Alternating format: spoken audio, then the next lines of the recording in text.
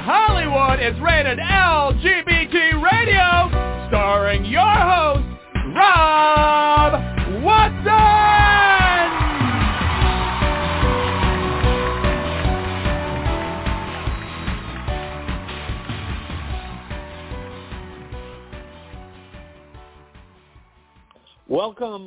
Welcome to this edition of Rated LGBT Radio, and yes, of course, I am your host, Rob Watson. Today, she will be calling in later in the show, but we will be welcoming Sarah McBride. Sarah is the first openly transgender state senator in history in the United States. I believe there are other elected representatives who are also trans now across the country, but Sarah was the first. She was also the very first transgender person to speak at the Democratic National Convention. I don't know that we've had any transgender person speak at the Republican National Convention for probably a good reason, but I do know there are some trans people who are Republican. I don't know why they're Republican, but they are. But anyway, but Sarah broke ground, broke ceilings on a couple of different areas there. So we're going to talk to her about, first of all, what it's like to be serving as a senator in the state legislature. She has had to field a couple of these horrendous anti-trans bills, and obviously she is an advocate for transgender rights in Delaware, but we are going to find out about that experience. She's also the author of a book called Tomorrow Will Be Different, Love, Loss, and the Fight for Trans Equality. So looking forward to that later in the show. Before Sarah comes on, though, I'm going to bring on Brody Levesque. Brody is the co-host of the show, and he is also the editor of the Los Angeles Times. Okay, Freudian slip. He should be the editor of the editor of the Los Angeles Blade, which is an up-and-coming newspaper in the Los Angeles area, hot on the trail of the LA Times. And also, I see on the board, we also have a special guest that we haven't promoted, but I'm really glad to see her. I think Dawn Ennis is going to be with us to talk about an article that appears in the LA Blade that I promoted today, and I think is really an important one that you should be aware of. But first, let me bring on Brody. Brody, welcome to the show. Hey, Rob. Yeah, thank you very much. I am going to immediately defer to Dawn because you and I can cover a couple things after the fact. She's only got about 10 minutes. She's a working journalist. She is the sports editor and a political commentator for the Los Angeles Blade. She's the sports editor for the Washington Blade. She is a GLAAD award-winning journalist. She is trans herself. Dawn is someone that I've known now for about 5 or 6 years, and I've come to trust as probably one of the best investigative journalists in the space, especially for transgender issues. She's mixed it up with some of the worst of the anti-trans folks. Actually, it happened to her a couple years ago during the NCAA Division I swim championships. Dawn was in Atlanta covering those for the Los Angeles Blade and Forbes magazine, and she encountered some people that don't care for our community too much, even less so for the trans community, and that got entertaining. But Dawn just did a breaking piece on a person that was on Fox News, and I sent it to Dawn because she's in the tri-state area of New York, Connecticut, and Jersey. And it was like, Dawn, this is kind of like in your backyard. Why don't you take a look at this? And I'm going to let her tell the rest of the story and let you ask questions, because what she came up with, I thought, was really, really fascinating. And it's a testament also to the value of good journalism, especially for our community. Rob? Yeah, it's a testament to the value of good journalism, and it is also a testament to the bad journalism of Fox News, where they bring in a fraud to be their quote-unquote expert. Dawn, welcome to the show. It's good to talk to you again. Rob, it's great to be back, and congratulations to Brody on his promotion to the Los Angeles Times. No, really. That would be good for both you and I. So, yeah. No, I'm kidding, but I'm so glad to be back with you. And may I just say, having interviewed Sarah McBride, even before she was a politician, when she made history at the Democratic Convention, I consider her the future of our Democratic Party, a future of our community, not just the trans community. And I have made her a promise that if she becomes president, I will be her press secretary. I want to sit in the briefing rooms for that one. Yeah, I can't wait. So Dawn, tell us about this fraud that Fox News has trotted out to be a quote-unquote whistleblower of anti-trans rhetoric. What I think is amazing is after I reported on this interview she did with what they call Fox digital reporter, this is somebody who's just sitting somewhere in Fox headquarters, scrolling the internet, looking for people to talk about, and she did an interview via video with this woman named Kay Yang, who said she worked at a New York LGBT center. Well, most New Yorkers know there's really only one New York LGBT center, and it's in Manhattan, and it's huge, it's wonderful, it's been there for decades, and they never heard of her. They never heard of her. She had no record of ever having worked there. So we did our story. We asked Fox, hey, did you even check to see if maybe she didn't work there? Late hours after our story went live on LosAngelesBlade.com, I get an email from Fox saying, hey, it turns out she worked up in Ithaca in central New York, way upstate, which, it's sort of like saying you're in L.A., but no, you're really in San Francisco.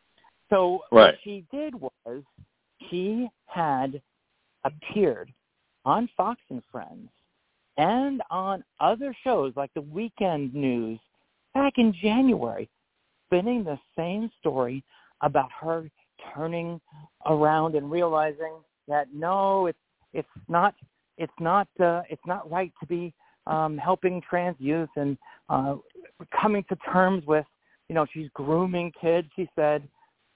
But I went and checked with the LGBT center in the town she says she's in, up in Cortland, New York. Guess what, Rob? She didn't work there either. They have no record of her. They do have a record, though, that she's had a couple of different aliases. She goes by Yang or Stevens. And doing a little more digging, I found that she's actually been around quite a bit. She's got 18,000 followers on her Twitter account, 10,000 followers on her Instagram account. She's got a website, theprogrammer.com, where she tries to, tell people that being trans is wrong. And she's spinning all this propaganda, all this right-wing hate. And all I can imagine is Fox must have gotten to the bottom of the barrel. They didn't have anybody else.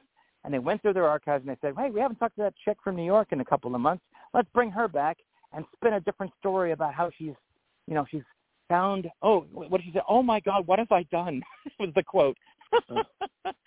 Well, what you did, lady, was you've told a whole bunch of lies, and we broke the story. Yeah.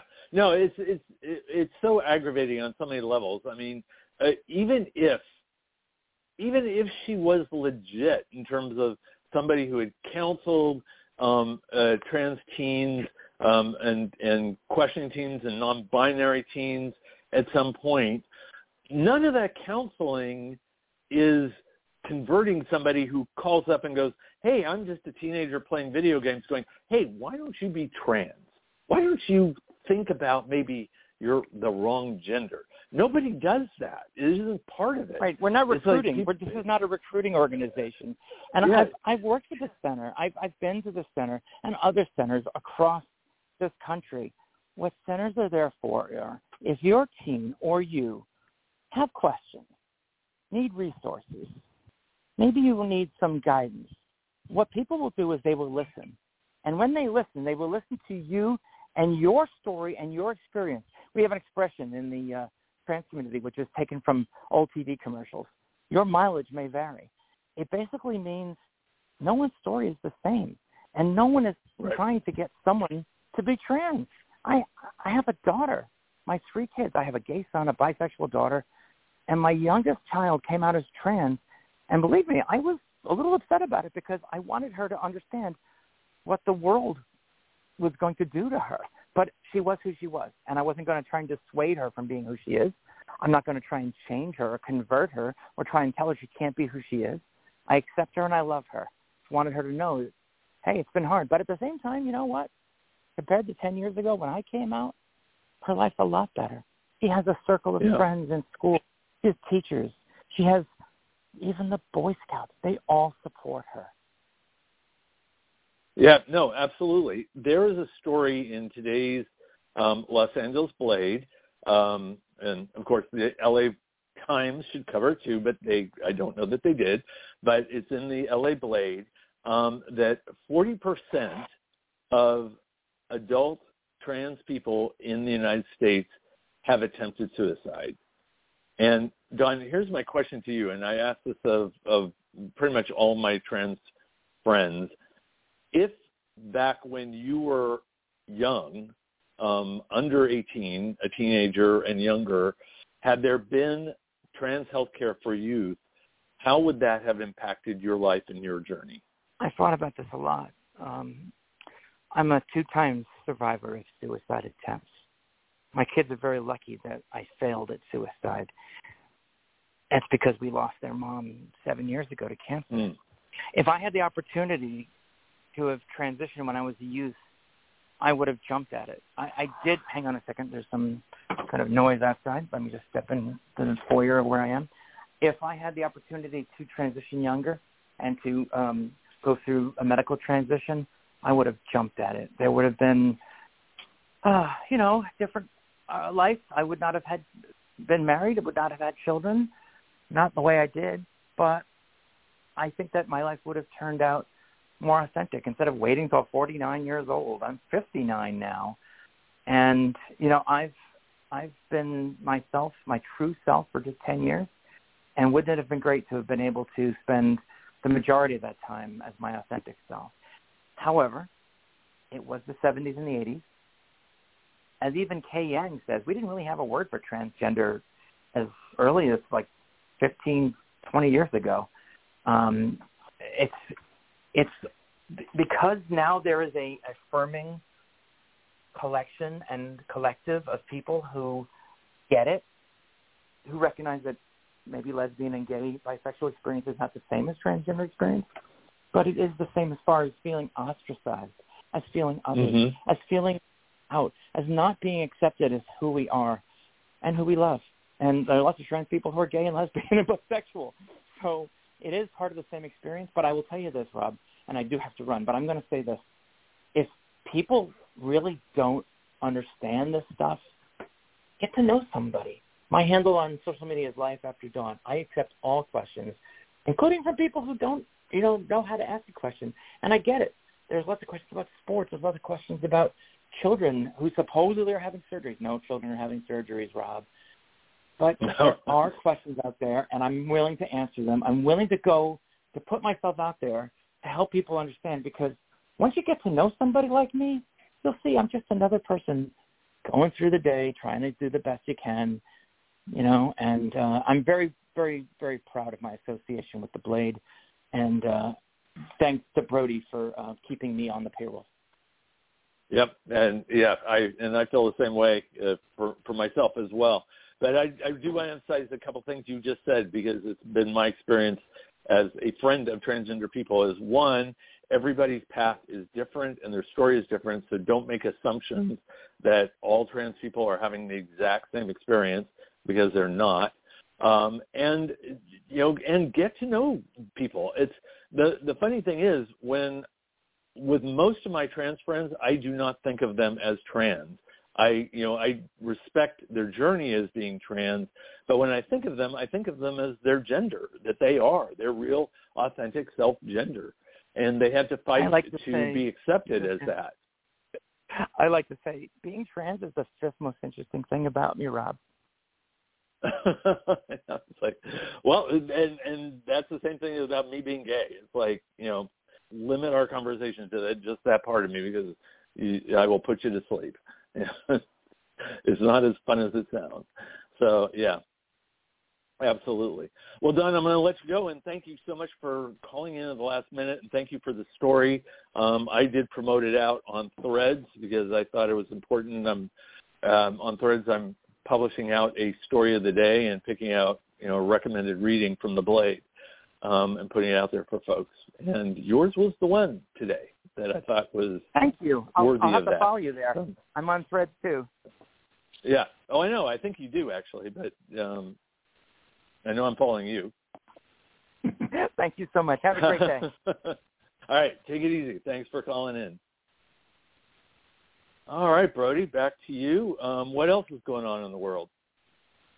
Well, we were looking at, for the last couple of months, my reporters have been working on stories that have dealt directly with the Moms for Liberty and folks that have spent a lot of their time getting themselves elected to school boards and also banning books that reference critical race theory, which is never taught in American public schools, but a lot of times it's just poking at LGBTQ issues. Yesterday, this one actually got a reaction from the White House.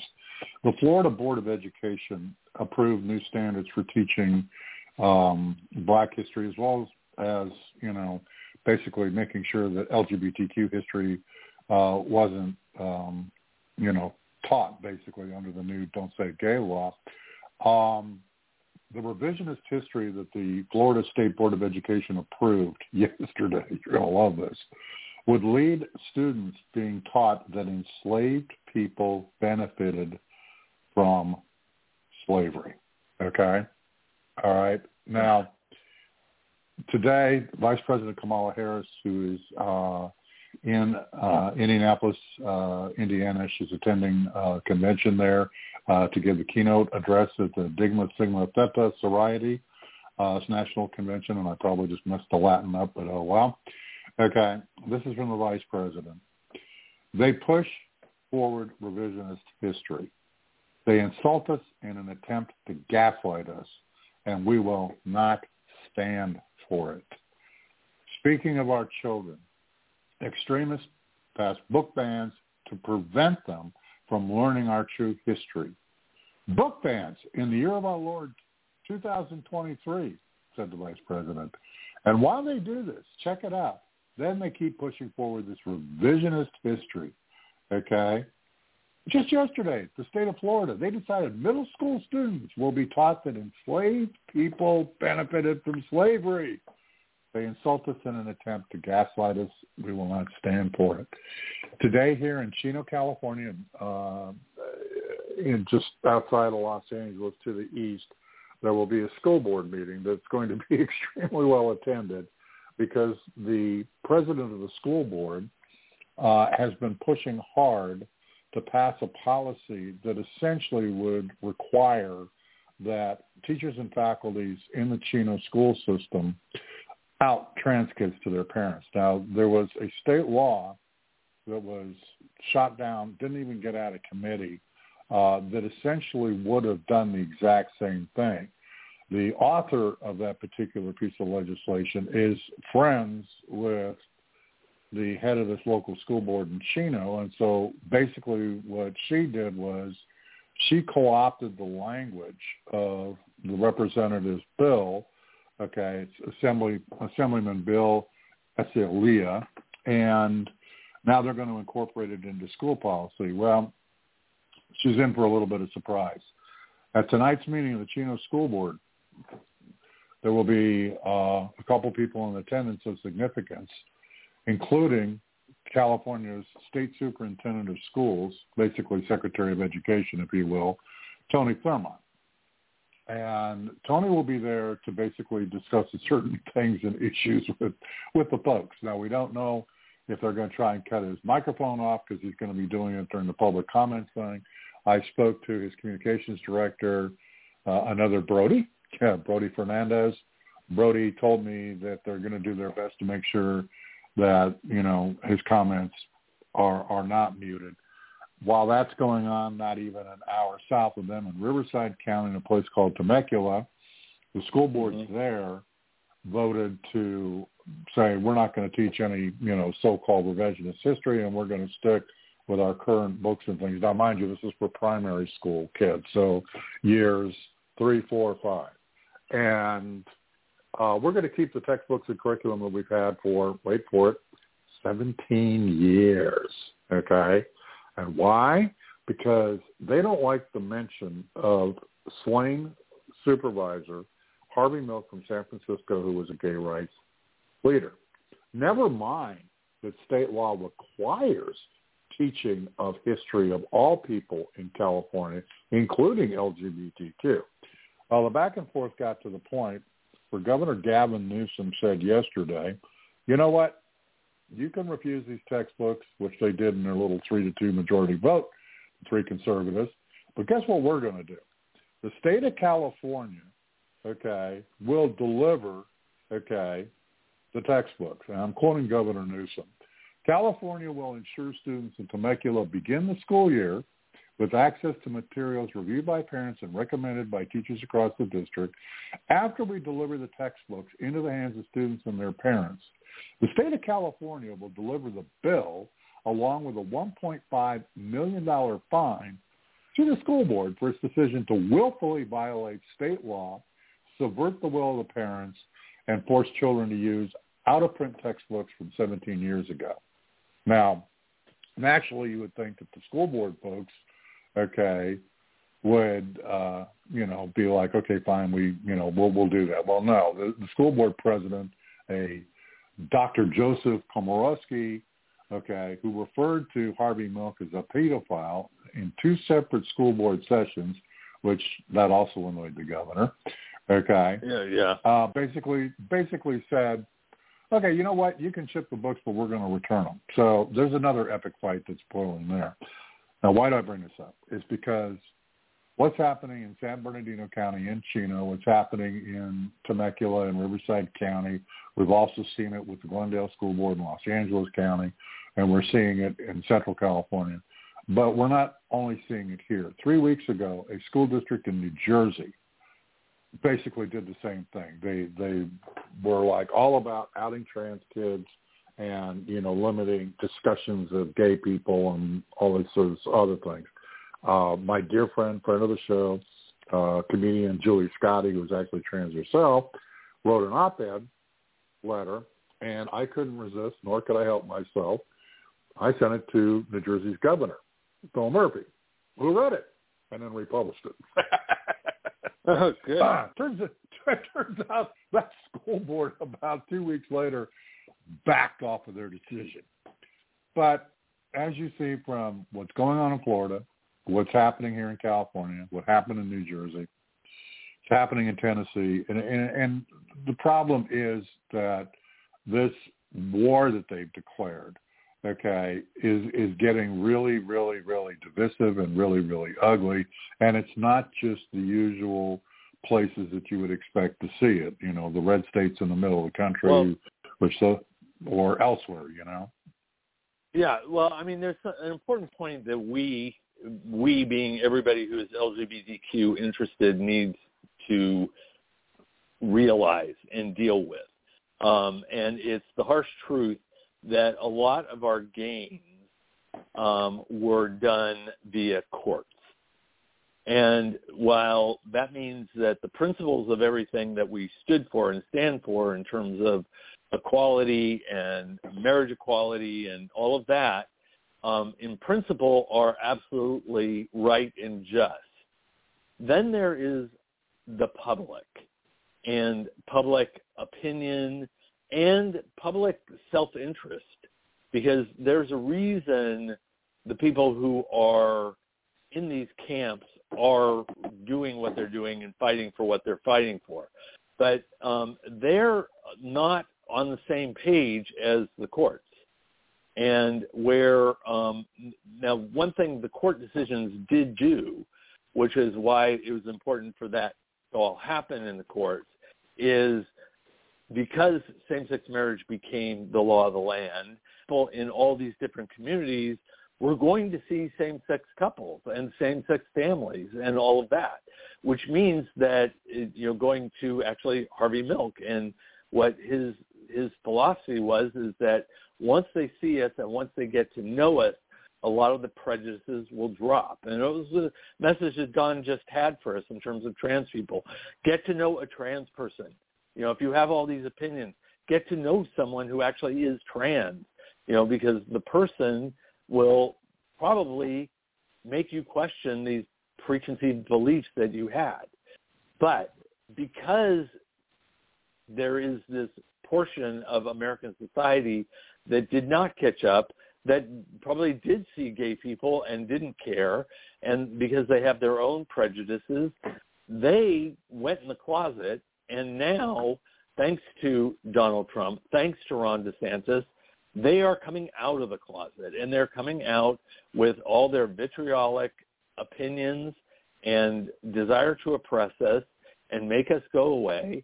I mean, before same-sex marriage became legal, there was a town in Tennessee that literally wanted to pass a law that forbade any gay people from living there at all. They actually wanted to do that.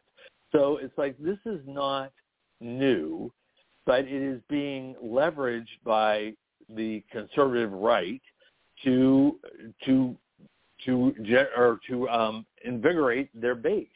The core of that base are these homophobic, transphobic people, and they're definitely in Central California. All the places you mentioned are part of that conservative little through line in California of rural communities. They held their prejudices.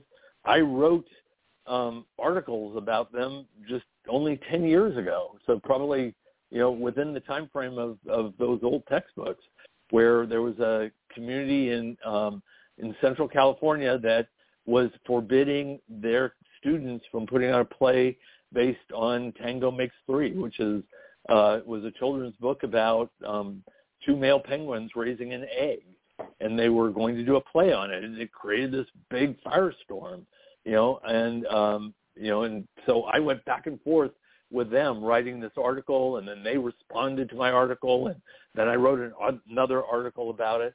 So these people exist. The one that really kills me, though, is not even the LGBTQ issue, but it goes back to that one of slavery. That propaganda was around in the 1920s. And it was kind of the backbone of an old movie called Birth of a Nation, which was filmically heralded as this great landmark film, but in that film had that propaganda about black people. It showed happy black slaves that felt the comfort of the protection of their white male plantation owners, and it wanted to put forth that image of the happy black slave, and even Disney's Song of the South projected that image, and it was all propaganda. I mean, we have since, our media has brought forth a lot of more honest storytelling about what slavery was really about, and it doesn't take a leap of imagination. I mean, it's like, conservatives have been protesting over the last few years how horrified they are at their rights and their freedoms, where you simply ask them to wear a mask for public health, and that to them is a huge affront to their freedom. I don't know why they can't imagine having their complete ownership under another human being, no matter how you're treated. And there certainly was huge abuse and mistreatment in that. Why they can't even imagine how horrific that was to be a slave. But bottom line, part of this, fighting them against what the vice president has called gaslighting, why it's so important is your kids who you try to educate this way, what they will end up with when they come out in the real world that is not so miseducated is they will not believe anything that you ever taught them when they see the lies that you're trying to propagate on them. That is what the end result is going to be. And that is going to be a disaster for you, bottom line. So anyway, other than that, I have no opinion on everything you talked about, Brody. Well, it's a thing where you're right, and a lot of it is, finding itself in court scenarios. Ironically, you mentioned Tango Makes Three. There's currently a federal court case that has to do with banning library books in North Florida. I spoke to Michelle Smallwood, who is the director of the Gulf Coast LGBT Center in the Florida Panhandle city of Pensacola. They currently are suing on behalf of the local library there in Pensacola, and also with the blessing and help from, I believe it's Penguin Books, which is an ironic thing considering the title of the book, but who are also joined in the suit. And it's under the censorship, and it's the nonsense, with what goes on. But it is rather far-ranging. The Montana State Library withdrew from membership in the American Library Association. Now, mind you, the American Library Association is probably close to 150 years old, maybe more. Actually, yeah, because it was founded in 1876. This is an association of American libraries whose primary goal is not only to provide services to tens of thousands of libraries across the United States, but advocate for them, to help out with people trying to censor and ban books, et cetera, et cetera. But the head of the State Library Commission in Montana decided that, the state needed to pull out because the current American Library Association president, her name is Emily Drabinski. Emily I've actually met. She's an openly out lesbian. And on top of that, she made some Twitter remarks about being a, quote, Marxist lesbian, which, of course, that got taken out of context quickly. And so what ended up happening was that the entire Montana Library Board decided that, they didn't want to touch, obviously homosexual stuff. And then worse for their thinking, of course, was this so-called battle over critical race, which, here we have an entire state library system that has now withdrawn from an organization, whose whole purpose and goal is to preserve and protect, the freedoms of the readers and people that need to access the library system. I'm going to give a quick shout out to Alex Lasson, who is an investigative reporter with the Montana Free Press in Missoula, and he was the one that wrote the article. If you guys want to read it, it's at Montana Free Press, and the title self-explanatory, State Library withdraws from National Association. But it's not just there. I mean, we've seen in other places where in Mississippi, Michigan, Wisconsin, Ohio, even in Pennsylvania, where townships have threatened to defund their libraries over LGBTQ content. One place got so annoyed, that they couldn't get anything done. A woman, I think I wrote about it, went in and she checked out all the Pride books that was in the little display because the library was a small town library. They can only afford one copy each. So this woman went in there and checked out the whole display.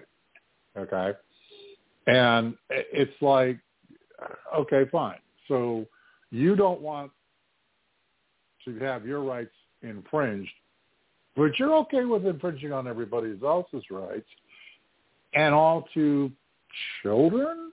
That doesn't work. And so, it's one of those things where it goes beyond, I think, just the usual blatant hypocrisy of the right. In some cases, as evidenced by some of the things we've seen, it goes into, some pretty wonky, nutty territory because there's no common sense involved. Yeah, well, that's the point. There is no common sense involved, and it's like, and I'm certainly one of the first on social media to point out the hypocrisy of the right, because they are, it's almost a mantra for them.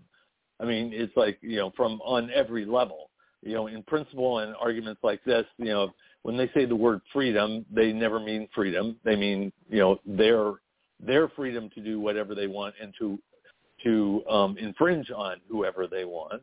I mean, it's like religious freedom is a joke because, obviously it isn't about religious freedom. It is about one particular religious philosophy, not even all of that religious philosophy, because it's not even representing all of Christianity. It is representing a sliver of Christianity, of evangelicals who are, their principles are not even true to the principles that the Bible lays out, but they are this one ilk of Christianity that get to impose that on everyone else. Because it's like, I never see anything that goes the other direction, where, it's where, an atheist gets to discriminate against a Christian because the Christian, is not allowing the atheist to practice their non-religion, or it's like it never works that way, and the court never looks at those cases. This is always about where one particular religious philosophy gets to impose themselves on someone else. Anyway, hypocrisy is through all of it. It is never something that's equanimous of you get to feel this way, I get to feel this way, and we're going to make it okay for both of us. It's always a one-way direction on all of it. It is. One of the things that, and I've pointed this out to my fellow journalists, and I've pointed this out to other folks, over 50 years ago, the arguably founder of what became the conservative part of the Republican Party, which is morphed way beyond that, had made this statement to a group of reporters, and I'm going to read it to you. Mark my word, if and when these preachers get control of the Republican Party, and they're sure trying to do so, it's going to be a terrible damn problem. Frankly, these people frighten me. Politics and governing demand compromise. But these Christians believe that they are acting in the name of God, so they can't and won't compromise. I know. I've tried to deal with them. I was Arizona's senior senator and 1964 presidential candidate, Barry Goldwater. So over 50 years ago, Senator Goldwater was saying, pay attention to this. And when you look at, especially with these school board meetings and these book bans and these other things, the very first thing they do is, and I've noticed that they do, almost all of them do it, well, I'm a Christian. And it's, again, I mean, that's always the preface to all their remarks. But it literally echoes with their actions and their deeds precisely what Senator Goldwater over 50 years ago warned about. It's like he saw this coming, nobody paid attention, and now here we are. And they do that. It's their first line of defense. And the thing that is, once they go to that point, there is no compromise. There is no give and take. It is their way, the highway. And even when other parents, and I've seen this happen, I'm sure it's going to happen tonight in the Chino school board meeting, but other parents, they get in front of these microphones and they go, you can have your beliefs, but you don't have the right to impose those beliefs on my children. There was a woman that went viral about a week ago making very similar comments. I paraphrased, I guess. And I agree with everything she said. And as Senator Goldwater said over 50 years ago, it's a damn problem. Well, Brody, yeah.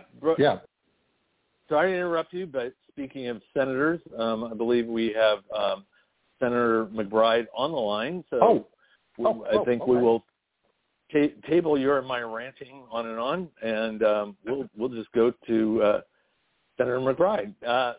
Senator Sarah McBride, welcome to the show. Thanks so much for having me on. How are you doing? We're doing great. We actually had a friend of yours stop in before you came in. Journalist Dawn Ennis was on and making some commentary, and she did want to remind you that when you become president, she is in line to be your press secretary. Listen, I remember Dawn asking me that on the record, and I remember making that commitment. Okay, that's one briefing room I want to sit in, Senator. Trust me on that one. Would be quite a riot. Dawn would be amazing. Yeah. She's doing fabulous work. So for our listeners, I wanted to say something real quick. I am deeply honored, by the way, Sarah, that you're joining Rob and I yet again. When you wrote your book, of course, we had you on and we talked about it. But for the listeners out there, I've known Sarah since she first introduced herself to the world as a graduating senior at American University in Washington, D.C. I was a senior reporter for Reuters and the Washington bureau chief for a national gay publication. Sarah is someone that I've gotten to know personally over the years. I think the world of her. And one of the things that I actually joked with her, during one summer she was an intern in the Obama White House, and I kidded her that she finally got to watch West Wing in real time. That's because she, like myself, was an aficionado of the West Wing. Sarah is, and the reason we're having her on, Sarah is making a run for the U.S. House for Delaware as the congressional representative there, and I think that she's got a better than average chance, and we desperately need politicians like the senator to represent, constituencies. So this is an unabashed plug for the senator that I hope she does, in fact, be elected to the U.S. House, because I'm sure, having had conversations with the minority leader, Hakeem Jeffries, and some of the other folks in the Democratic caucus, they would dearly love to have you sitting in the chair there. So with that, I'll hand it back to Rob. But Sarah, thank you so much for everything you do. Thank you so much for that incredible welcome and commentary. It means the world to me, and I've cherished being able to call you a friend for years now. Yeah, and I would love to see you in the U.S. House for a lot of reasons. Representation, not the least of them, because we need to have that body representing all Americans, and there's probably nobody better than you that can represent transgender people for our country. So I wanted to ask you, though, because in the state house where you are currently representing, you've had to actually swat away a couple of these horrendous anti-trans bills. So my question is twofold: what is the process, and what are your feelings about having to deal with all that?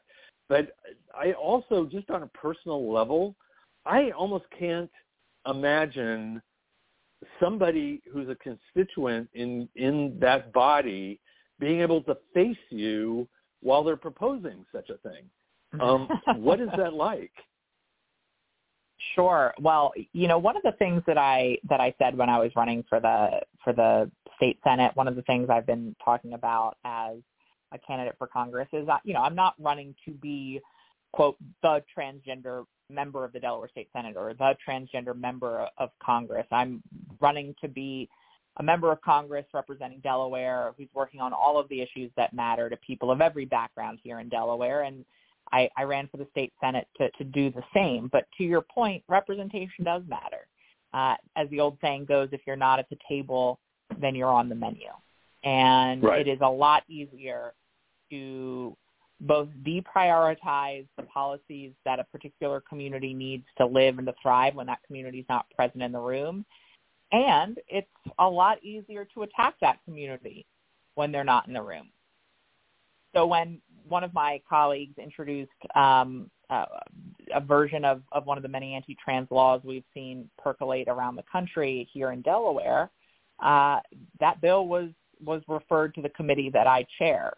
And for the first time in American history, a trans person chaired a legislative hearing on a bill that targeted and attacked transgender people. for years, trans people had to come before anti-trans lawmakers in the big chair to plead and fight for our rights. And now lawmakers and anti-trans activists who were pushing anti-trans policies had to come before a trans person in the big chair to answer our questions, to look us in the eye, to have to seek our vote. And I don't think it'll come as a surprise to your listeners. They didn't get my vote, and we were able to defeat that bill, to kill that bill. And I think a couple of things. One, when you have to answer a trans person's questions on an anti-trans bill, just the sheer presence of a trans person in that space helps to humanize the issue, helps to demonstrate the cruelty of the policies that they're pushing, helps to reinforce who trans people are, because in the absence of that clear picture, it's easy for the fear-mongering and the scare tactics to take hold. But just as importantly, it was important for young trans people across the state to see someone like them fighting for them and protecting them. And, as we're facing so many attacks, I think few things could be more empowering than to see our own community with the power to fight back and defeat these types of attacks. And so one of the things, we've had Brandon Wolf on, who is with Equality Florida and very involved down there, and obviously that's sort of almost like ground zero for a lot of this attack. And one of the things we've kind of in our decision making, because we ruled the world, is that a lot of the impetus behind a lot of the anti-trans stuff is political. It's meant to rile up a base. It's meant to divert attention from dealing with other issues. When people especially have the gall to throw this up in front of you, is that what you see, or are you seeing some people who are just misguided but somehow sincere in their ignorance? I think it's mostly the former, but a little bit the latter. I'll be generous to my colleague who introduced these bills. I think he genuinely believes it. But I think, frankly, almost more offensively, there are a lot of politicians who are pushing these policies who don't believe it or who don't care, and who are pushing it because this is part of a political strategy. And I think we're seeing that at the federal level. I think we're seeing that nationally. I think there are exceptions. I think my colleague does genuinely believe in what he's fighting for. But I think for the most part, the reason why we've seen these policies spread across the country is not because these politicians really genuinely believe in them. It's not because they personally genuinely think that these should be priorities for legislatures or Congress. It's because they're trying to distract from the fact that they have absolutely no policy solutions for workers and families throughout our country. And they are trying to distract from that fact and the fact that they have just a litany of policy failures over the last 3 decades. And look, that strategy isn't new by right-wing politicians. Throughout history, they have sought to divide and conquer. They have sought to target a particularly vulnerable community, to fearmonger and scapegoat that community in order to perpetuate the kinds of anti-family, anti-worker, frankly, anti-freedom policies that they support on issues like corporate welfare or taxes or social spending or foreign policy. And so we've seen this as a tactic throughout history, and the trans community right now is the target of that ongoing strategy. Right. And one thing I want to kind of touch with you on, because you've already accomplished this in your career and, next steps into the U.S. Congress. But you have done a lot of things that have nothing to do with LGBTQ rights. You have been behind the Healthy Delaware Families Act, Equal Pay for Equal Work Act, the Criminal Justice Reform Act, and the Healthcare Affordability Act, among others. What are your priorities, if you were to number one, sit in the U.S. Congress, and number two, should you, and I would vote for this, be like leader of the House and, have somebody who is really going to set the agenda for the House of Representatives, what would be your slate? Sure. So you mentioned a couple of the policies that I've been proud to lead on and champion in the Delaware General Assembly, including the proudest moment in my time in the Delaware State Senate, which was the passage of the Healthy Delaware Families Act, which established an up to 12-week paid family and medical leave insurance program here in Delaware, the largest expansion of the social safety net in modern state history here in Delaware. Look, when we started that effort, political observers said it would never come, and if it did, it would take a decade or more. But in just a year, to bring together Democrats and Republicans, workers and employers, and we were able to pass that legislation and make it law with bipartisan supermajorities. And I was proud to be the prime sponsor of that bill.